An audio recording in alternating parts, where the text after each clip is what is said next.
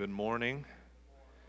Good to be here with you, and thank you, Whitney, for singing so beautifully and leading us and preparing our hearts, I trust, to come to God's Word. We're in the book of Romans. If you're new with us, we typically preach through books of the Bible, and we work verse by verse, chapter by chapter. It's our usual diet, if you would put it on that way. And so we come to a mammoth of a text this morning, and it's not preacher's pet peeve text or hey, I just wanted to talk about these things. I think there's good news here, but we're going to be challenged, I think, this morning. And so I trust that you have a copy of God's Word with you. If you don't, the words will be up on the screen as I begin reading. Romans chapter 9, beginning in verse 6. But it's not as though the word of God has failed, for not all who are descended from Israel belong to Israel, and not all are children of Abraham because they are his offspring. But through Isaac shall your offspring be named. This means that it's not the children of the flesh who are children of God. The children of the promise are counted as offspring. For this is what the promise said. About this time next year I will return, and Sarah will have a son. And not only so, but also when Rebekah had conceived children by one man, our forefather Isaac, though they were not yet born or had not done anything either good or bad, in order that God's purpose of election might continue, not because of works, but because of him who calls. She was told, the older will serve the younger. As it is written, Jacob I loved, but Esau I hated. A hallmark of Christianity is the conviction that the Scripture of both the Old Testament and the New Testament in its entirety is God's Word and without error. And as such, we as Christians believe that the Bible has supreme authority over our lives. We believe it has supreme authority over this church. That everything that we do, word, deed, is subservient to the Word of God. And while for most of us, or I hope all of us, who would identify ourselves as Bible-believing Christians, it's easy, I think, to confess, yes, I believe in the authority and trustworthiness of the Scriptures. But where it comes into practice and where it's sometimes much more difficult is to believe its power and sufficiency for our lives. That what it says, it does. That as Paul said, in it, or the gospel is the power of God for salvation to everyone who believes. I think where the temptation or the struggle happens, or where maybe the disconnect can come in, is it's made when we don't see it working the way we expect, right? We don't see God's power on display. We don't see lives changed maybe as quickly as we would like, or maybe we don't see change in our own heart as quickly as we'd like. And so it becomes evident that we don't really maybe trust the power and sufficiency of the Word. This becomes evident when we look at how little time we may spend in God's Word. We think the power is somewhere else. Even this can be true in the church. We can begin to think it's the things we do, our ministries, or the things that we have, our resources, that make the church grow and has the ability to keep people. And you certainly can do that. You can grow a crowd through what you do and what you have. Some of you have heard me say this, but what you win them with is what you win them to. But when we want to be Bible-preaching Christians, we want to be a church that is preaching verse by verse through the Scriptures, even hard texts like these. We don't want to ignore them and just kind of sweep them to the side. We might believe that if we could improve this gospel, that we can improve this in a way that would be a little bit more palatable to people, We may deny its power in doing so. Hardest times to believe the power of God's word is when we don't see people responding to it the way we'd like. And yet the scriptures remind us. Think of Paul's words in 1 Corinthians chapter 1. He says it pleased God through the folly of what we preach to save those who believe. It pleases God. For Jews demand signs and Greeks seek wisdom, but we preach Christ crucified. A stumbling block to Jews and folly to Gentiles. But to those who are called, both Jews and Greeks, Christ the power of God and the wisdom of God. This message doesn't look very powerful. What we do here on Sunday morning doesn't look like we're doing much, does it? I mean, there's about 300 of us in this room, and we're going to listen to some guy open up an old book and explain some weird texts. The world's going to look at that and say, that's folly. But God says, to those who are called, it's the power of God. So as we come to Romans chapter 9, verse 6 and following, I pray that we not only believe in the trustworthiness of the Scripture, but we also believe in its power. And in so doing, we can be confident, brothers and sisters. We can be confident that when we proclaim God's Word, when we share God's Word, whether it's from the pulpit or whether we're doing it over the dinner table with someone, that God's Word will succeed in fulfilling its purposes. God's Word will succeed in fulfilling His promises to His people because His Word will accomplish His sovereign purpose. And in order to see this kind of relationship between God's Word and His sovereign purpose, I want to answer 3 questions of our passage this morning. The first one is this: what's God's promise? What is God's promise? Number 2, who are God's people? And number 3, what is God's purpose? And by answering these questions, which I think Paul does this in our text, I hope to rekindle maybe a confidence in God's mighty word to accomplish what He's purposed it to do. So Paul begins here in verse 6 with a question concerning whether God's word has failed. You see it right there. But it's not as though the word of God has failed. He's answering, I guess, a question would be a better way to put it there. And the question has been raised, has God's word failed because most of Israel has rejected the gospel? We looked at that a little bit last week. And this gospel, which means good news, was actually promised to Israel in the Old Testament. So, Paul, what are we supposed to think about this when you're going from town to town, you're showing up at the synagogue on Saturday morning or Saturday evening, and you're preaching the good news, and they want to kill you after you preach it? What kind of good news is that? Or, if this is about the fulfillment of God's promises in Jesus Christ, it looks like God's plans failed. Because the reception hasn't been really good here, Paul. For us to see kind of the significance of this, it's helpful for us to be reminded of the promise. What is this? And that's what he means by the Word of God. He's talking about the word of promise. He'll mention it again in verse 9. For this is what the promise said. So you kind of can see that together. Have God's promises, as He's told us in His Word, failed? And I think it'll be helpful for us to remind ourselves of these promises and also remind us that we're part of a bigger story. The story didn't begin in America. The story didn't begin at Oak Park. The story is the old story. And was promised all the way back in Genesis to Abraham, Isaac, and Jacob. These are known as the patriarchs. We're going to come across their names through this chapter. They were the patriarchs of Israel, and what was promised to them was that their offspring, their descendants, would be blessed by God.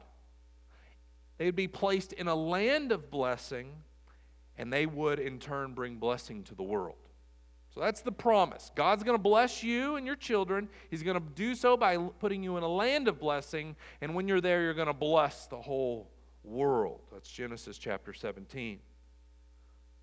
The promise is then reiterated to King David in 2 Samuel chapter 7.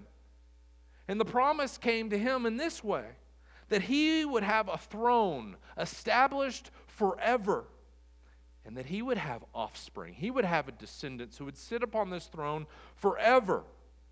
And he would establish an eternal kingdom where the blessings of God would be experienced. And so this is kind of moving the promises forward. Israel, I'm going to bless you. I'm going to put you in a land of blessing, and you're going to bless the whole world. Well, how are you going to do that? I'm going to give you a king over you. He's going to be the son of David. And through this king, blessing is going to come to the world. And so this promise is then held out in hope. If you come to the prophets, Jeremiah, Isaiah, Ezekiel, the last 12 books of the Bible, or at least the Old Testament, this promise is held out that God is going to keep his promises. It's held out in hope because Israel has been kicked out of the land. They have not obeyed God, and God has evicted them and put them in a land that is not their own, amongst the people who do not speak their language. But hope is extended to them that God is going to remember his promises. And particularly in Isaiah 52, just listen to these. This is what's going to happen. God's people will know my name. Therefore, in that day of salvation, they shall know that it is I who speak. It says, here I am. How beautiful upon the mountains are the feet of him who brings good news. That word, good news, is gospel. When my day of salvation comes and good news is proclaimed from the mountaintops, they're all going to rejoice. That's what the picture here. How beautiful are the feet of him who brings good news, who publishes peace, who brings good news of happiness, who publishes salvation, who says to Zion, your God reigns. We just sang that, didn't we? It's fulfillment right there, I would say. The voice of your watchmen, they lift up their voice. Together they sing for joy. For eye to eye they see the return of the Lord to Zion. Break forth together into singing, you waste places of Jerusalem. For the Lord has comforted his people. He has redeemed Jerusalem. The Lord has shown his holy arm before the eyes of all the nations, and all the ends of the earth shall see the salvation of our God. In other words, God says, I'm going to bless you, Israel. I'm going to put you back in your land, and all the earth will be blessed. That's the promise. They've been holding out for the promise. And then Paul would show up in a synagogue and he would read texts like these and he would say, this was fulfilled in a crucified Christ. I'd say, no, it didn't. And there would be the conflict. He would say, I am the one who is bringing good news of great joy. My feet are beautiful, he might have said. I don't know. Probably looking at really dirty feet with sandals, and it probably wouldn't look so pretty. Expectation of Israel was that the Lord himself would return to rescue them, restoring them to their land, blessing them, and bringing blessing to all the world. And Paul summarizes this in Romans chapter 4, verse 13. You can look right there. He says, for the promise to Abraham and his offspring was that he would be the heir of the world. Paul is saying these things are happening now. So when we come back to Romans 9:6, this is what he's talking about when he says the word of God has not failed. The word of promise has not failed. And Paul is saying, even though Israel has rejected the Lord, he has come. And the good news of redemption is still effective. It's still powerful. Well, why, Paul? How can that be the case? Well, because not all who are Israel are truly Israel. That's what he says. You see that in the next verse? Or the next sentence? This brings us to our next question. Who are God's people? It's not as though the word of God has failed. For not all who are descended from Israel belong to Israel. Here in verses 6 and 7, he's going to make the same point kind of two different ways. kind of already said the first one. Not all who are descended from Israel are Israel. It's kind of confusing, isn't it? There's like an Israel within Israel, it seems that he's saying. Then again in verse 7 he says, not all are children of Abraham because they are his offspring. That's kind of weird. You're not really a child even though you're a child. So what does he mean? He tells us in verse 8. This means that it is not the children of the flesh who are children of God, but the children of the promise are counted as offspring. You see what he's doing here? The true people of God, the true Israel of promise, the true children of Abraham are not physical descendants, but spiritual descendants. And he calls them here children of promise, meaning it's the spiritual Israel, the spiritual children of Abraham who will inherit the promise of God. And so it may look like Israel is rejecting the gospel, but Israel is not rejecting the gospel. Do you get what he's saying? The children of promise are receiving it. This is why he quotes Genesis 21:12 in verse 7, where he says, through Isaac shall your offspring be named. If you're familiar with the Old Testament, of the story of Abraham, Isaac, and Jacob, Abraham and his wife Sarah, they were struggling to have children. They could not have children of their own. But you know, Abraham did have a son before Isaac. He had Ishmael through Hagar. And he says to God, is the promise going to come through Ishmael? He says, no, it's going to come through Isaac. You can't work around my plan, is basically what he's saying. And so you have here a physical descendant, Ishmael, who's not a child of promise. Isaac was the child of promise, he says. And the point is that the promise would come through the line of Isaac. And ultimately the promise is traced through, if you kind of a big picture of the Old Testament, you got Abraham, the promise is made to him. It comes to Isaac, not Ishmael. And then we're going to see it doesn't go to Esau, it goes to Jacob. And Jacob had his 12 sons, which were the 12 tribes of Israel, but the promise doesn't go through all of them, it goes to the tribe of Judah. And not just the whole tribe, but to one, the son of David. 2 Samuel chapter 7. So there's a line, kind of a descendant line, and it's not determined by your physical birth, although they were physically children. And this one offspring leads up to one offspring. And Paul expounds this a little bit more in Galatians chapter 3, verse 16. You can turn there, you can just listen. Now the promises, Galatians 3:16, were made to Abraham and to his offspring. All right, we got that. We're established, right? Well, listen to how he understands this. It does not say and to offsprings, meaning many, but referring to one. You get that? That's kind of hard because offspring is one of those words that can be plural or singular, right? It's like sheep. There's a sheep. How many? A sheep. You know, it's the same way. Some of you are tracking. Some of you are sleeping. He goes on. It does not say into offsprings, meaning referring to many, but referring to one. And to your offspring, and he tells us who the one is, who is Christ. So now that we understand who the offspring of promise is, who's the recipient of the promise, it's ultimately it's the one seed, Jesus.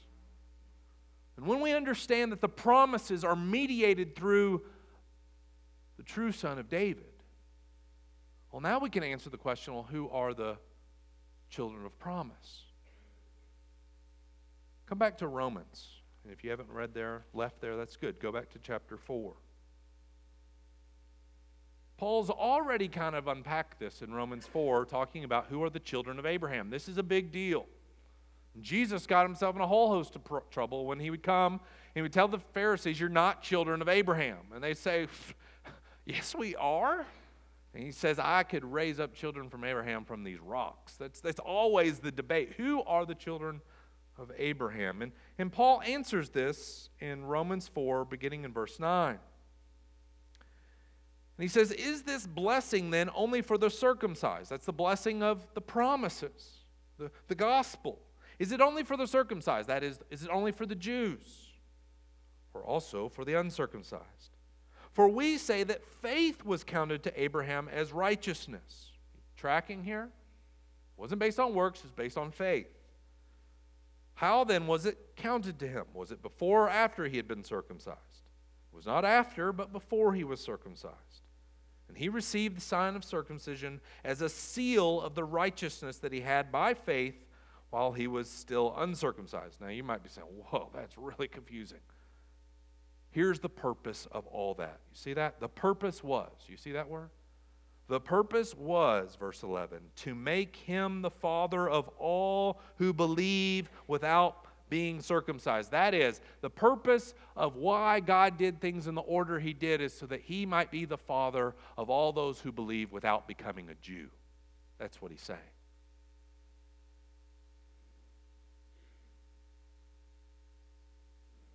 And he concludes in verse 12, and to make him the father of the circumcised who are not merely circumcised, but who walk in the footsteps of the faith of their father, of our father Abraham, before he was circumcised. How do you become a child of Abraham? You have faith like Abraham. And you have faith in Abraham's offspring, who is Christ. So let's bring this back down. Who are the people of God? What is Paul trying to say in chapter 9?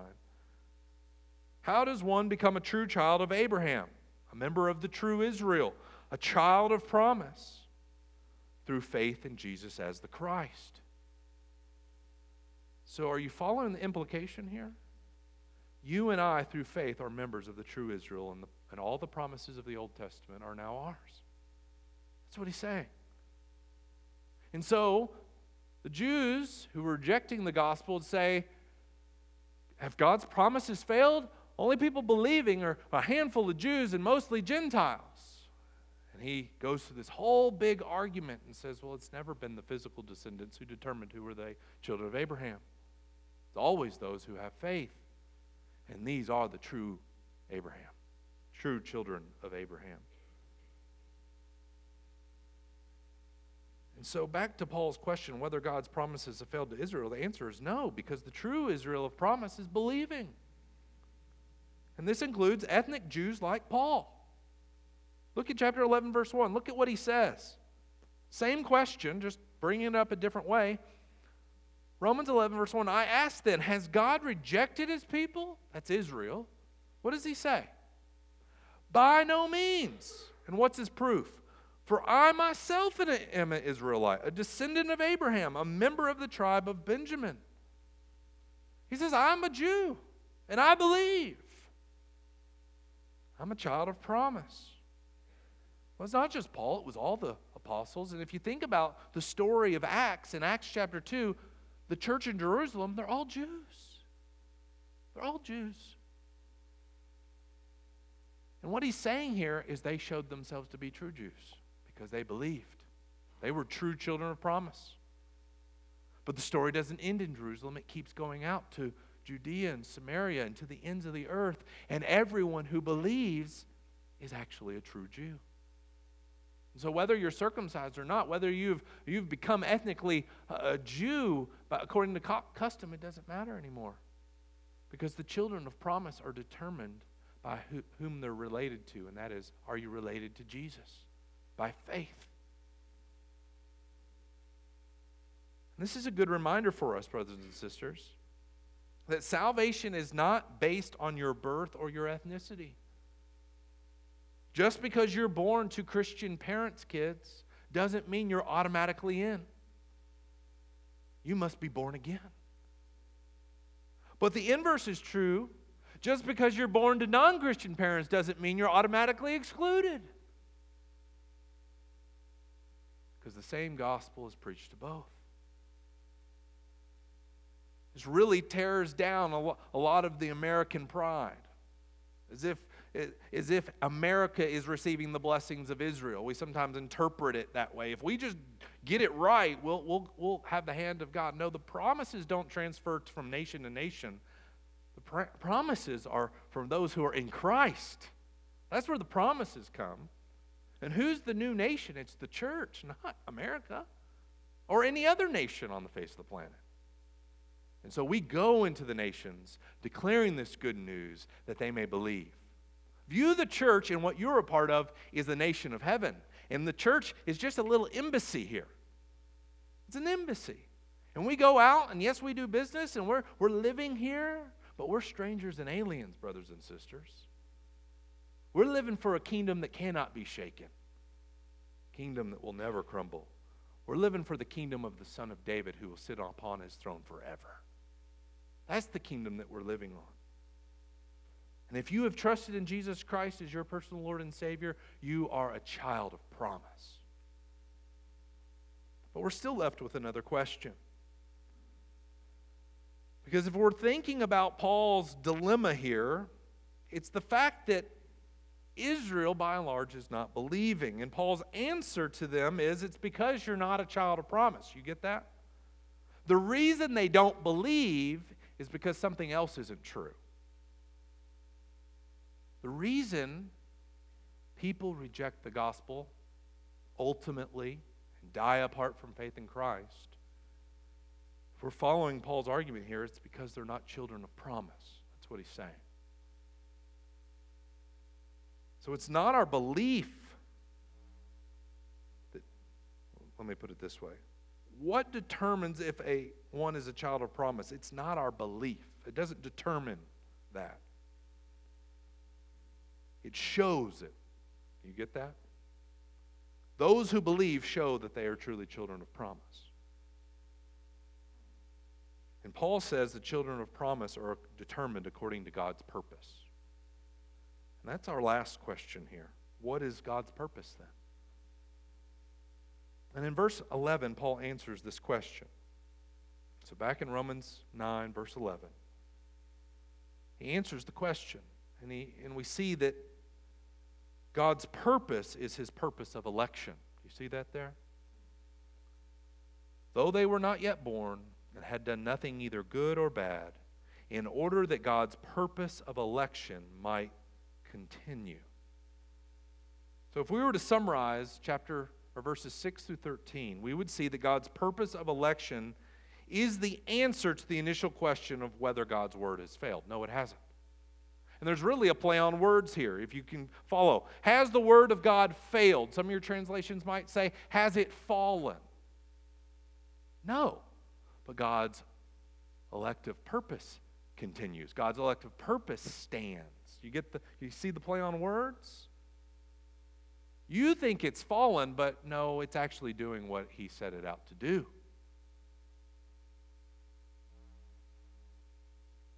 God's purpose, sovereign purposes, are being established.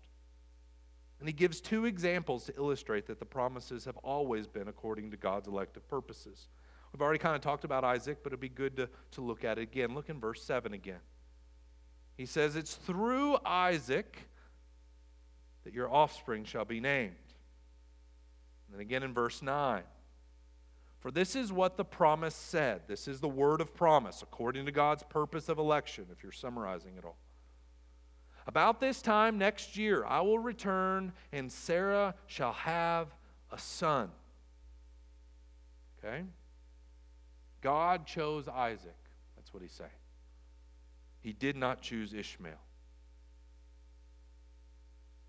That was the promise. That was the word of promise by which things were going to be accomplished. Now, someone might object and say, yeah, Paul, but Ishmael was born out of sexual immorality. He had a slave woman, Hagar, and of course the promise isn't going to them. Okay, that's fine. Well, let's look at Isaac's children. Example number 2. Isaac's children are Jacob and Esau. And so we see in verse 10 that Rebekah conceived children, twins, as a matter of fact, by one man, Isaac. And so here you have the same mother, the same father, and not merely brothers, but twins. And in this story, Paul says, we see God's purpose of election. To help us see it, I'm going to work backwards here, okay? I'm going to start in verse 13 and work us back up to the statement. Because the kicker comes in verse 13, right? We see in verse 13, as it is written, Jacob I loved, but Esau I hated. Brothers and sisters, there's really no way of getting around this jarring language. There's no way to kind of squeeze it out. Well, and some people try to do this and say, well, God's love is so great for Jacob that comparably it looks like hate to Esau. Okay, at the end of the day, Jacob is a child of promise and Esau is going to hell. There's no way to smooth it out. And he quotes this from Malachi chapter 1, verses 2 through 3. We're not going to turn there, but if you're taking notes, I encourage you to do that. Write that one down, or you might even have it in the reference column of your Bible. But in Malachi chapter 1, Israel is complaining to God, saying, you don't love us. You don't really love us. And God affirms his love for Israel, reminding them that he has set his covenant love upon Jacob, that is Israel, his descendants, and not upon Esau, that is the Edomites. He reminds them, he says, Jacob I loved, right? And Esau I hated.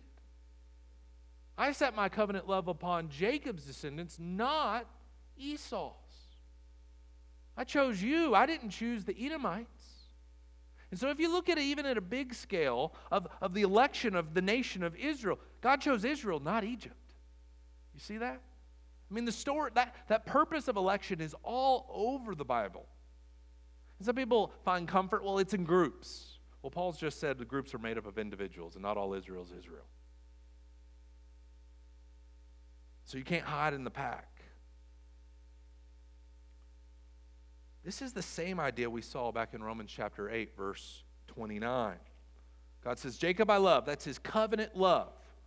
That's the promise made to Abraham. I've set my love upon you to your offspring. So went through Abraham, Isaac, now Jacob, not Esau. His covenant love. Well, if you were with us, we saw where Paul says in Romans 8:29, those whom he foreknew, he also predestined. I argue that foreknew is God's covenant love. And he's just saying it a different way. Jacob I foreknew, and Esau I did not. That's what he's doing. He set his covenant love upon him. And as for Esau, if you read that passage in Malachi, he says, I oppose him and that whole nation. And when they try to build, I will destroy it.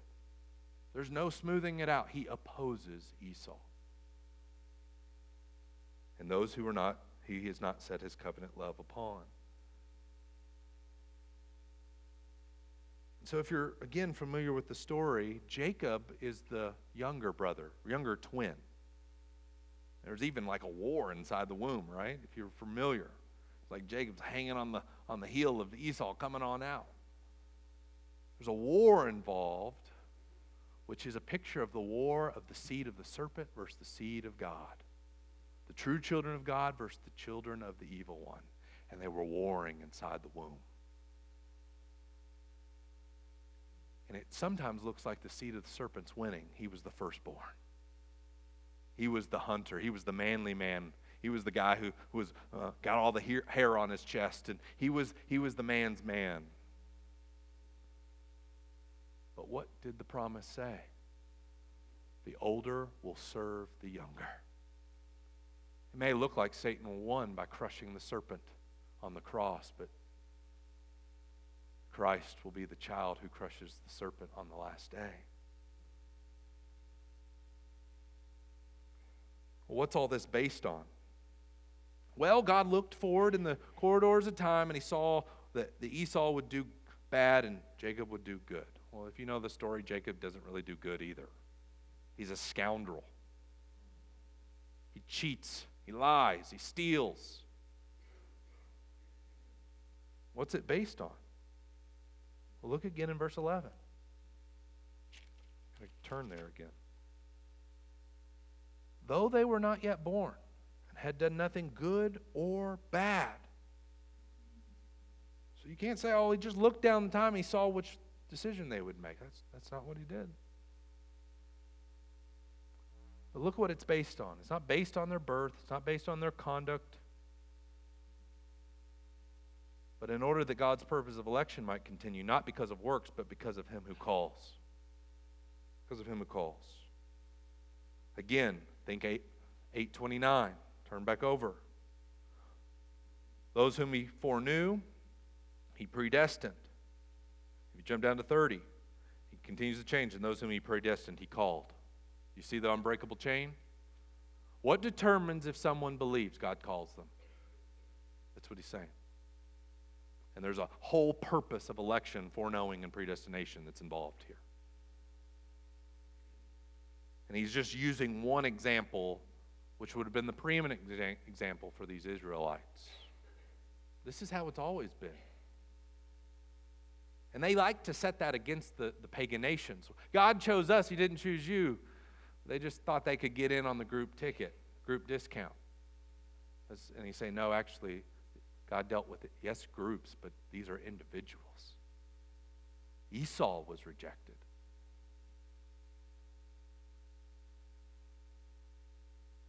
So it's based on him who calls, Paul said, and he only calls those whom he's elected. So let's back out of here and answer some maybe practical questions. Does the doctrine of election then mean we're robots? Our actions have no real consequence because everything's predetermined? In the words of Paul, by no means. By no means. We are held accountable for our choices. Book of Romans, Book of Hebrews, this is what the writer of Hebrews says about Esau. Esau who rejected his birthright. Let no one be sexually immoral or unholy like Esau, who sold his birthright for a single meal. Esau didn't want anything to do with the Lord. And I've said this before, I'll say it again. There will be no one in hell who wanted to be with Jesus. Well, it doesn't work that way. There's not going to be, oh, you thought you were a Christian, but, well, surprise. That's not how that works. God's sovereign purposes are not disconnected from human will and responsibility. And you might say, you're talking out of both sides of your mouth. No. This is just our ways are not his ways. Our thoughts are not his thoughts. And the best way I can explain it is that God's sovereign purposes are compatible or in sync with human choices. And so you and I, every person on this planet, we do what we want to do. And what we want to do accords with God's will. So John 3:16 is not at odds with Romans 9. We say to everyone, whoever believes will not perish but have everlasting life. I want you to see this. Both these things are even in Jesus. Go to Matthew chapter 23. And I think this is a great, maybe forgotten parallel to this text that Paul's just unpacking the teachings of Jesus. If you go to Matthew chapter 23, just look at two verses here. Verses 37 and 39 through 39. This is Jesus, the sovereign one who elects. Okay? Keep that in mind.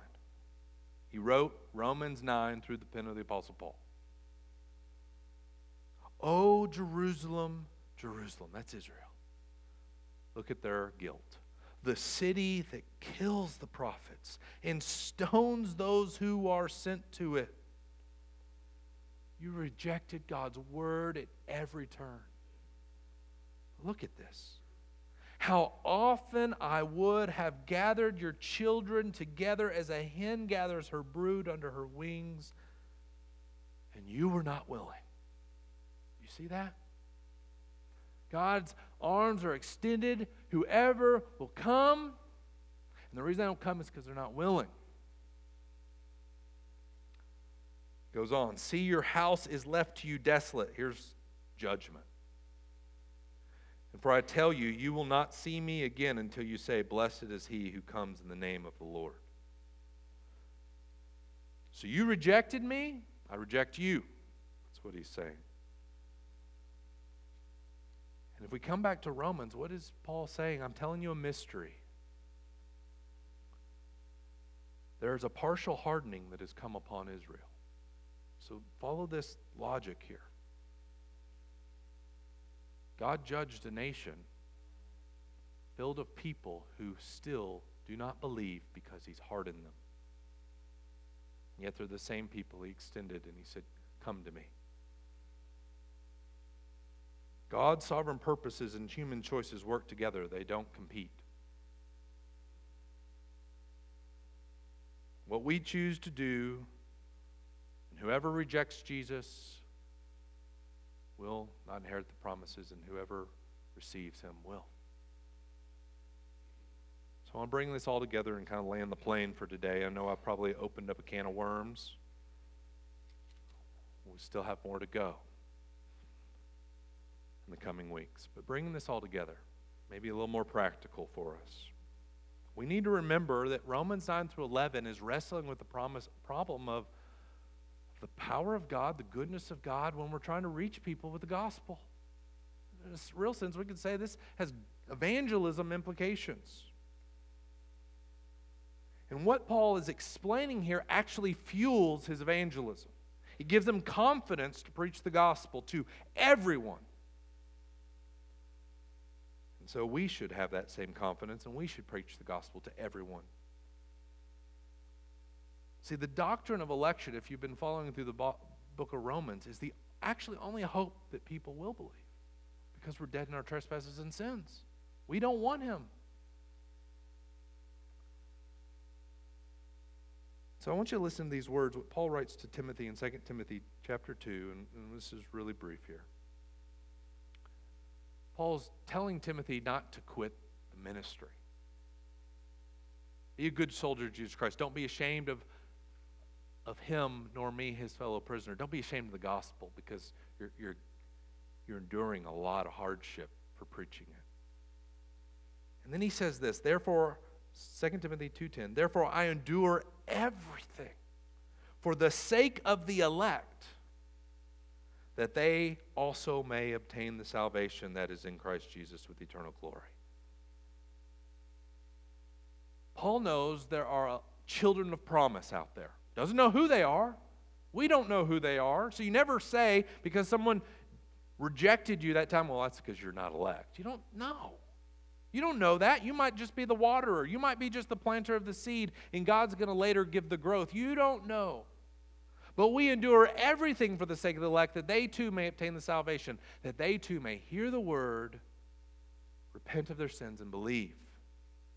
We plead with all men to be reconciled to God that way. In Acts chapter 18, Paul's battling. He's been run out of town by the very Jews he's trying to reach.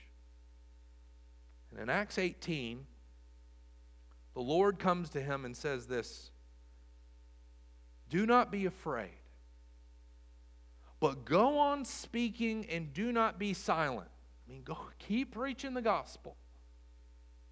For I am with you, and no one will attack you or to harm you. Here's what he bases all this on. For I have many in this city who are my people. And Paul stayed 1 year and 6 months teaching the word of God among them.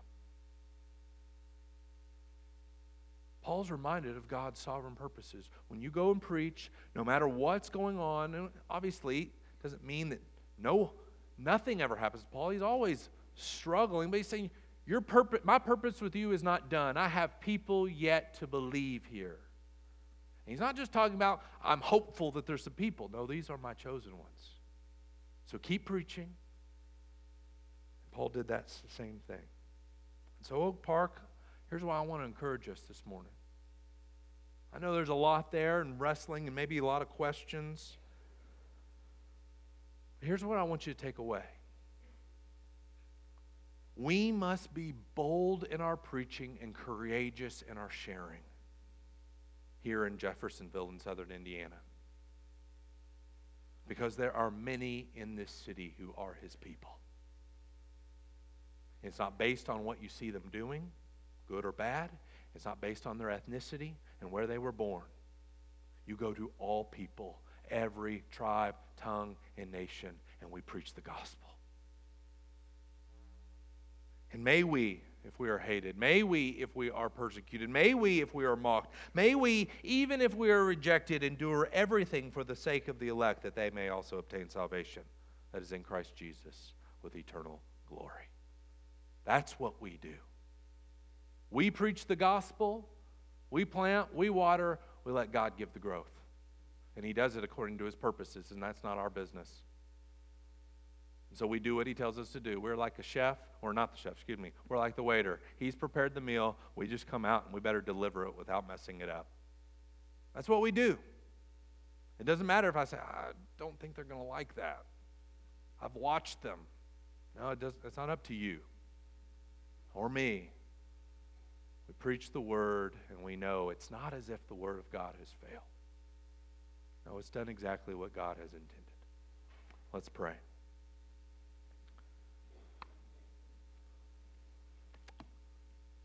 Lord, you are the God who reigns. And Lord, you have orchestrated all things according to your purpose, and even in the most sensitive matters for us, in matters of salvation. And Lord, I know that there are probably people who are struggling with these words, got questions that they want answered, and Lord, we know your word's going to give us some of those answers, but not all of them.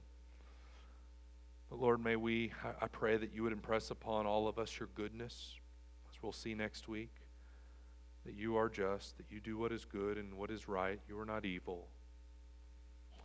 And you are a tender Heavenly Father whom we can go to and we can pray and ask that you would give us the lost. And we know that we can come to you and you will intercede on our behalf, and you will cause us to pray according to your purposes. Lord, you are a God of means, and we're thankful for that. And I pray that you would comfort us with these words, not discourage us. And I pray these things totally dependent upon you. In Jesus' name, amen.